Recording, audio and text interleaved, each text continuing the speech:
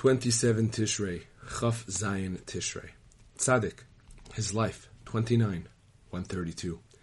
On his way to the Holy Land, the Rebbe traveled through Nikolaev and Kherson to get to Odessa.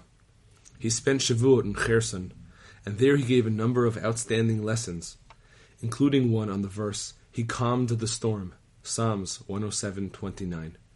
The lesson is not extant. There were a number of followers of Rabbi Shneir Zalman of Liadi in the town. They brought some of his teachings for the Rebbe to see. The Rebbe took issue with Rabbi Zalman's teachings and showed his followers that what he said was not correct. On the first night of Shavuot, the Rebbe stayed up to learn, as is customary. Then he went to the mikvah together with one of his followers. The man who went with him to the mikvah on this occasion told me that as they were making their way to the mikvah, the Rebbe kept asking him if he could hear sounds. He replied that he could hear nothing at all. The Rebbe was amazed that he could not hear, and said, "How is it possible not to hear sounds at a moment like this?" Then the Rebbe said, "Perhaps it is the sound of the orchestra I hear."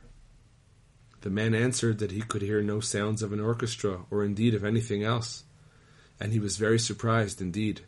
The man realized that the Rebbe was hearing the thunder and lightning of the giving of the Torah, Exodus 19:16 and 20:15.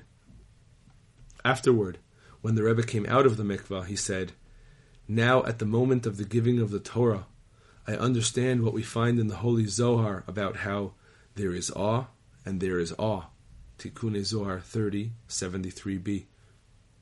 Now I know that there is yet another kind of awe, even more elevated than the supernal awe mentioned there. For now I know about the awe of godliness. This awe and fear is exalted and powerful in the extreme.